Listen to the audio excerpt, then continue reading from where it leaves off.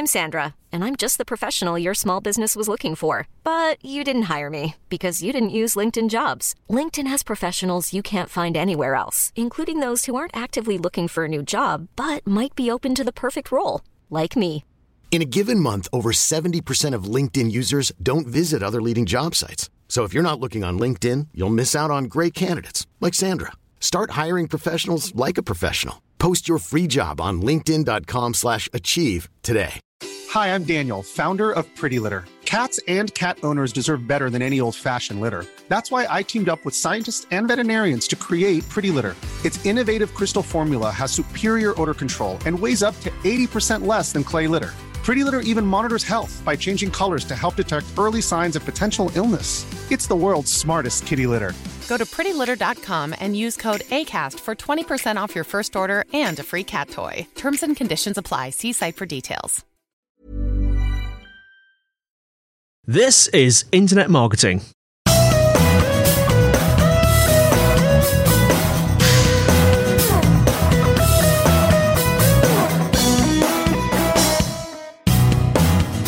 Brought to you by Site Visibility at sitevisibility.com. This is Internet Marketing, and today I'm joined by Rob Ashton, founder and CEO at Mphasis. Hello, Rob. Hi, Andy. It's great to be here. So, Rob, before we start, we're going to be talking about content production and good things like that. Tell us a little bit about yourself and a little bit about Mphasis. Yeah, Mphasis is the world's biggest provider of writing skills training and consultancy. I'm the founder, set it up way back in 1998, so I must be due a long service award by now. Yeah. And we've trained over 40,000 people across the globe to transform what they write, including web content. Now, content, because that's what you're about, or certainly the writing of content. We have covered this a few times on the podcast. Let's just sort of remind ourselves why it's so important. Sure. Well, successive updates from Google have repeatedly prioritized content quality. If you go back to Panda Update, which was way back in 2011, that's when Google started penalizing content farms. Yeah. I know Matt Cutts, the anti-spams, didn't say they were targeting content farms, but everybody knew that's what they were doing. And Google's been on a drive to improve content quality ever since. Whenever they have an update, they always or invariably prioritize quality content. Now, that's created both an opportunity and a problem. It's an opportunity because if you can provide good content, then great, Google will love you. But it's meant, if you think about the size of the web, it's meant that everybody has jumped onto that bandwagon and they said, okay, well, it's not about just churning out content, but it is about producing quality content. Let's produce some quality content. And we've got more and more and more of this coming through. And Mark Schaefer coined the phrase content shock back in 2014. He referred to it again a year later and said, pointed out that Content Marketing Institute was saying we're predicting a 500% increase in content by 2020. When he wrote a blog a year later, he'd updated that to 600%. So, as he said, so if you think about the size of the web, we're talking about 6 of those by 2020. Now, if you're in internet marketing, that means that your audience is being spread more and more thinly. Now, Schaefer talks about not just content quantity, but he calls it content density. And what he means by that is that the quality of the content has improved. Density, I guess, referring to, say, the amount of information that the number of facts, if you like, let's say you're looking for facts, the amount of facts in the content, that's improving. And to stand any chance these days, you need to create good content and get it in front of those who need to read it. Now, Andy, content implies some kind of commodity, and I think we're all guilty of this in internet marketing. We treat content as if it's something that can come out of some kind of sausage machine, a pipe, yeah.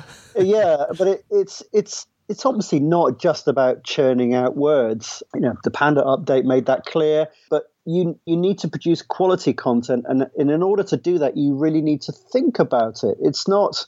I think the problem is that you need to sort of get away from thinking of it as a commodity, and back to thinking of it as almost a work of art. Now, I use that phrase advisedly because I think there's a real danger that you start thinking, let's get all creative. Let's wait until the muse takes us. Yeah. It's not about that. It's definitely a skill, but you really do need to focus on that skill. Because this is one of the problems, isn't it? I mean, as you were saying, there's so much content out there now, and you sort of alluded it to being more of an art. Do you think that's the way to go? People should be trying to do. Is content becoming more like the sort of content we see on TV and hear on radio? To a degree, yeah. I think if you think of journalists and how they approach their work, then you're not far off what's required. Curata's 2016 content marketing survey, their marketing staffing and tactics barometer, great phrase. Yeah. They were looking to find the biggest skill set missing from today's content marketers. Now think about that. Content marketers. It's all about content, right? Yeah. The biggest single skill set missing, they found, was the ability to create content. So it's almost like we're missing the obvious here. It's let's talk about our content. Let's optimize it. Let's push it out there. We forget that actually somewhere along the line it's about words, and it's about choosing the right words and writing something that's going to be engaging. It's about writing. I use that word. Yeah. It's not about churning out content. It's about writing something. I listened to a podcast interview recently with Malcolm Gladwell, Tim Ferriss's podcast, and Gladwell was just saying that Tim Ferriss said, "Malcolm, do you suffer from writer's block? How do you get over writer's block?" And he just laughed because he said, "Look, I'm a staffer on the New Yorker. I have a deadline to meet every week. If I went to my editor and said, 'Really sorry, I had writer's block. The muse didn't strike me,' it really wouldn't last very long." And I think, we need to get back to that. We've got to say, okay, right, this is a skill that we need to focus on. If we focus on that, then we're going to get a long way. We're going to get much further with content marketing. But it's going back to that and focusing on that as a skill. Yeah, it's a bit like an MMA fighter going into the cage and saying, "No, actually, I just don't feel like fighting today." Yeah, what's my motivation here? Motivation is, you're not going to get 8 bells knocked out of you, and it's the same with marketing. It's like, right, your motivation is you've got to do this, and you've got to make it good. So, as someone, Rob, who trains people how to write and is fully aware of the importance of writing, do you think good writers are born or created? That's the same thing, isn't it? Do you think they're born or created sort of post-birth? That's probably a better way of saying it. I think both. But far more become good writers. You might get 1 in a million. I don't know what the statistic is, but it's very rare to get somebody who's just born with a natural gift. In fact, I'd say it never happens. You're not born with a natural gift and then you never develop it. If or rather, if you don't develop it, you're still going to be a great writer. You've still got to learn that craft. And I think this is the thing that's with any skill. It's very easy to overlook the amount of work that goes into that. But the flip side of that is if you put the work in, that's going to get you a long, long way, and it is a craft that you can learn. And the best way to do that is to break it down into its component parts. So, if you think of any other craft, and as I say craft, I'm a little bit self-conscious that people are going to think, well, you're talking about you're back to the muse, aren't you? Yeah. I think you need to take almost a scientific approach to this, okay, and say, right, what's going to grab people? Okay, a good introduction. Right. How do you write a good introduction? Well, there are 4 basic types. And if you learn what those 4 basic types are and you can use one of those or you can combine them. But if you do that, that's going to get you 90% of the way there. So you focused on that as a skill. Then you can look at, say, the structure of a blog post. What's a good structure? Okay, well, you should focus it on your readers. So who comes to your site? Who are the people you would like to come to your site? What do they need, but what do they want to know? Because people focus on their wants, So if you can step into their shoes. All good writing starts with stepping into the reader's shoes. Yeah. And then use that to develop the structure. Okay, well, that gets us part of the way there. But then what? Well, here are some techniques for creating great structure, and so on. You can then sort of go down to the micro level and look at how you structure a sentence to make it very readable, or what words you should choose in order to avoid what Kathy Sierra calls cognitive leaks. Yeah. In other words, things that just sort of make you sort of go off at a tangent and go, what does that mean? You want the shortest possible connection between what you're writing and your reader's brain, so that you can just get your messages straight into their brain. You kind of almost think of that as kind of like airspace. You want to be there in their head. So how do you get there as quickly as possible? I think that's one of the biggest challenges, because that's certainly when I try and write, that's one of the biggest things that I have a problem with, just going off in tangents. And I start off writing about one thing, and like an hour down the road, I'm looking at what I've written. I think, hang on a minute, the last 2/3 has nothing to do with what I was going to write about. and that's really, really common. Yeah. And the way you get away from that is by treating that as another problem and saying, right, okay, so that's about sticking to what I want to write about. How do I, once I've got my subject matter and I've got my facts.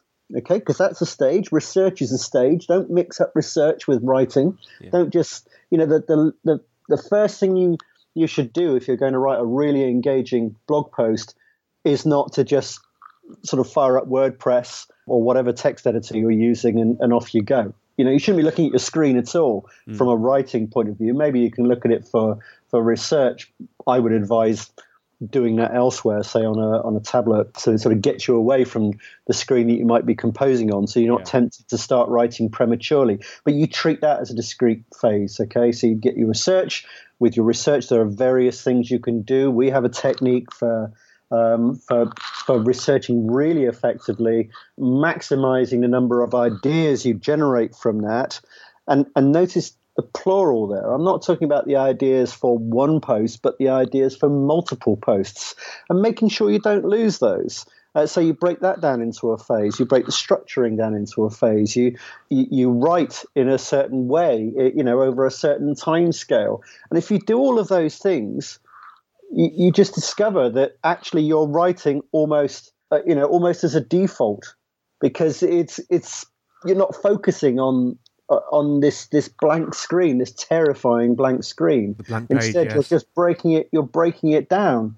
So, there are various techniques. I think, though, as marketers, we can almost sort of default to what we know best. So we default to data, say, or to user testing.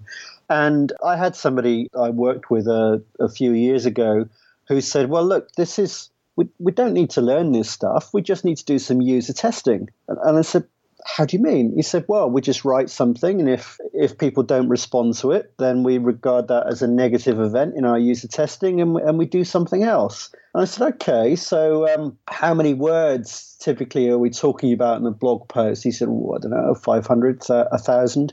I said, okay, so 1,000 words. How many permutations and combinations have we got of those words, of the words that you're putting down?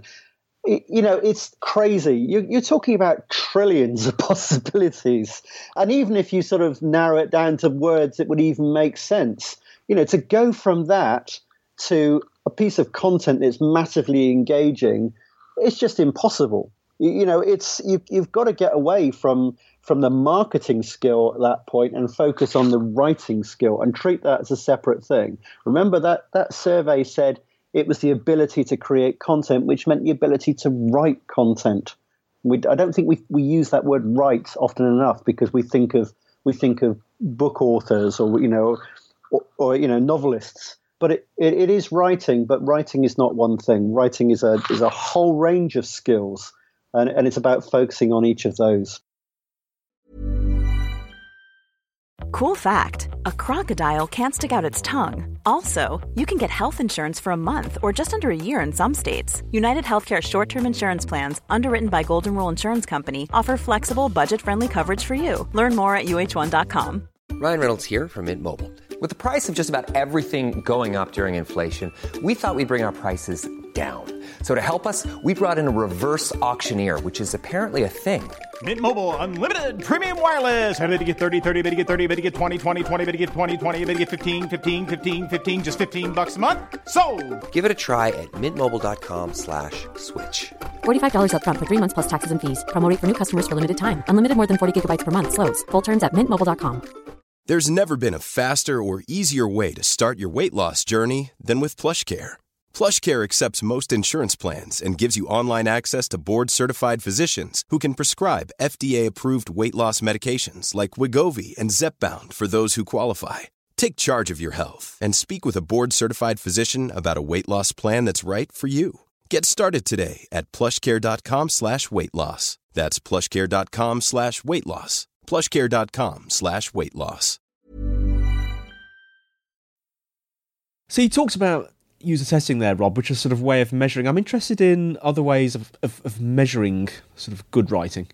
Yeah, it's something we do quite a lot, actually. I think if you measure writing, if you break it down if you break writing down into its component parts, then you can measure those parts. And this takes you further away from writing being this mysterious dark art, which I think far too many people think of it that way or even teach it that way. You know, that's just not going to resonate from somebody who's content-driven, who's data-driven, who wants to take a kind of a measurable scientific approach. It's just completely at odds with the rest of their job. But if you break it down into its component parts and you say, okay, let's take sentence structure, take, jargon alert, scary grammar term alert. I don't like to use these very much, but if you take the main part, in a sentence, you've got a main part, and then you've got the secondary part. Okay, so you've got what they call the primary and the secondary clause. Yeah. Now, if you write the secondary clause first, then you're putting the sentence back to front. And in fact, I've just done that. I said, if you write the secondary clause first. That's my extra information. The main part of that sentence was you are writing the sentence back to front. Yeah. So instead, I would say you are writing the sentence back to front if you put the secondary information first. Okay, now. Yes. If you don't follow that, it doesn't matter because it's a bit of a technical concept. But the fact is, you can focus in on that and you can measure it and you can see how many times you've done that in your blog post. And if you do it once or twice, that's absolutely fine. Yeah. If you do it half the time, then you're going to make it really difficult to read, not very engaging, and people are going to go off and read something else. Okay, and then you can apply that to other aspects of good writing, such as whether you stuff it full of jargon. Now, jargon, incidentally, not always a bad thing. It can be a great way to segment your audience and to home in on those people you really want. But if you want a general audience, then you need to reduce the amount of jargon.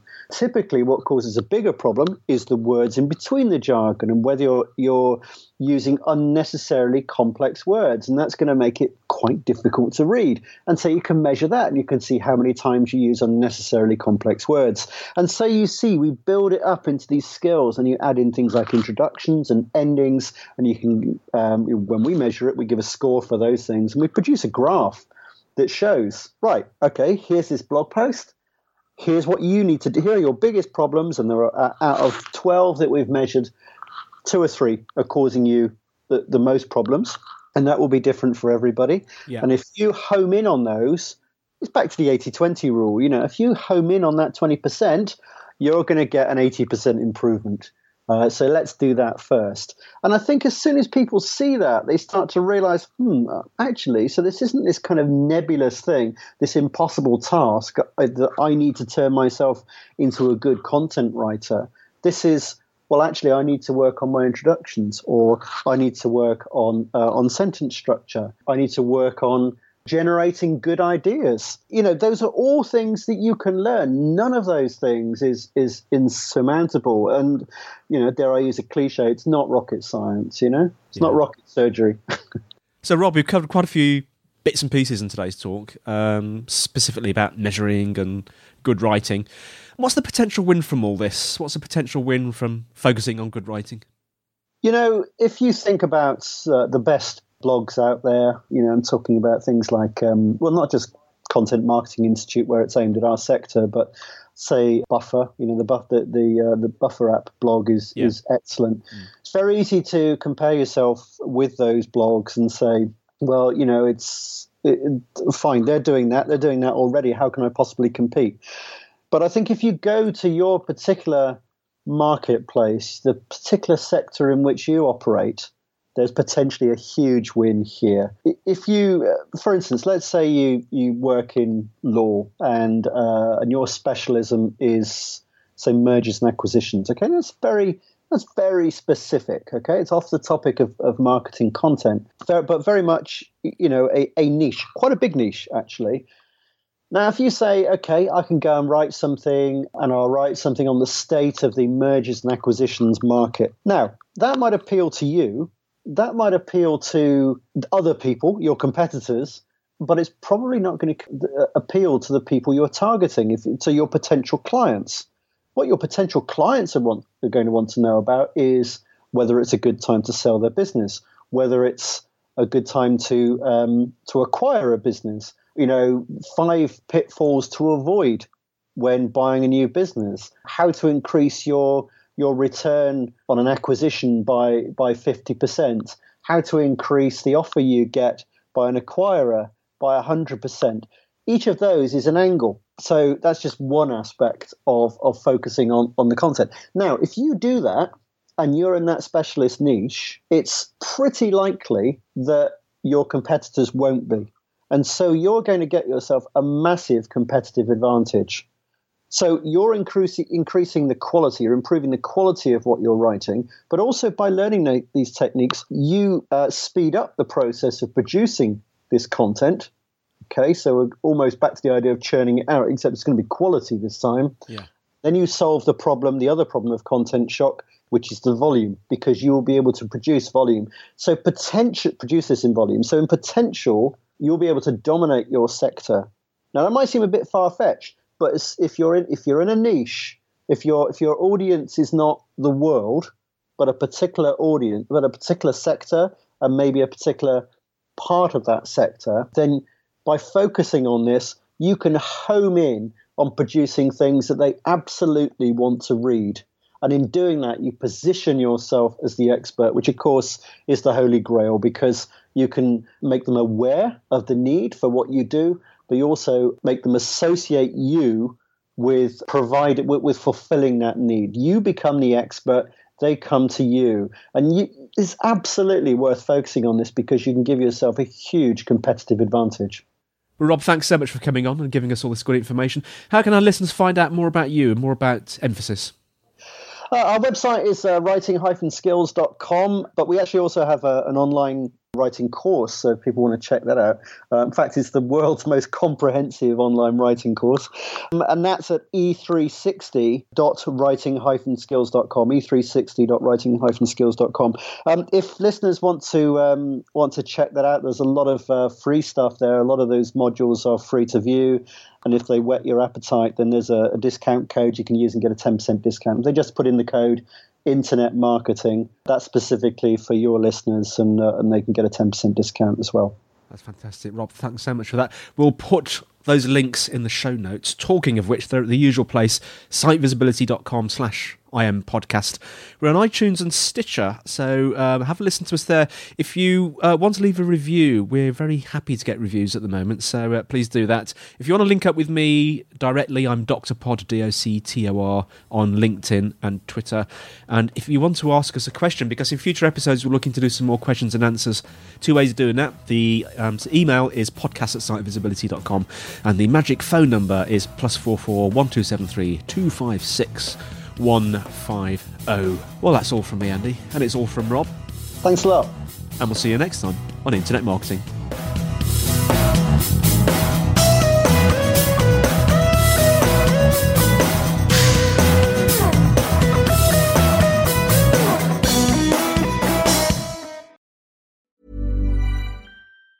Planning for your next trip? Elevate your travel style with Quince. Quince has all the jet-setting essentials you'll want for your next getaway, like European linen, premium luggage options, buttery soft Italian leather bags, and so much more. And it's all priced at 50 to 80% less than similar brands. Plus, Quince only works with factories that use safe and ethical manufacturing practices. Pack your bags with high-quality essentials you'll be wearing for vacations to come with Quince. Go to quince.com/trip for free shipping and 365-day returns. Hi, I'm Daniel, founder of Pretty Litter. Did you know cats tend to hide symptoms of sickness and pain? I learned this the hard way after losing my cat, Gingy. So I created Pretty Litter, a health monitoring litter that helps detect early signs of illness by changing colors, saving you money and potentially your cat's life. Pretty Litter is veterinarian developed, and it's the easiest way to keep tabs on your fur baby's health right at home. Go to prettylitter.com and use code ACAST for 20% off your first order and a free cat toy. Terms and conditions apply. See site for details.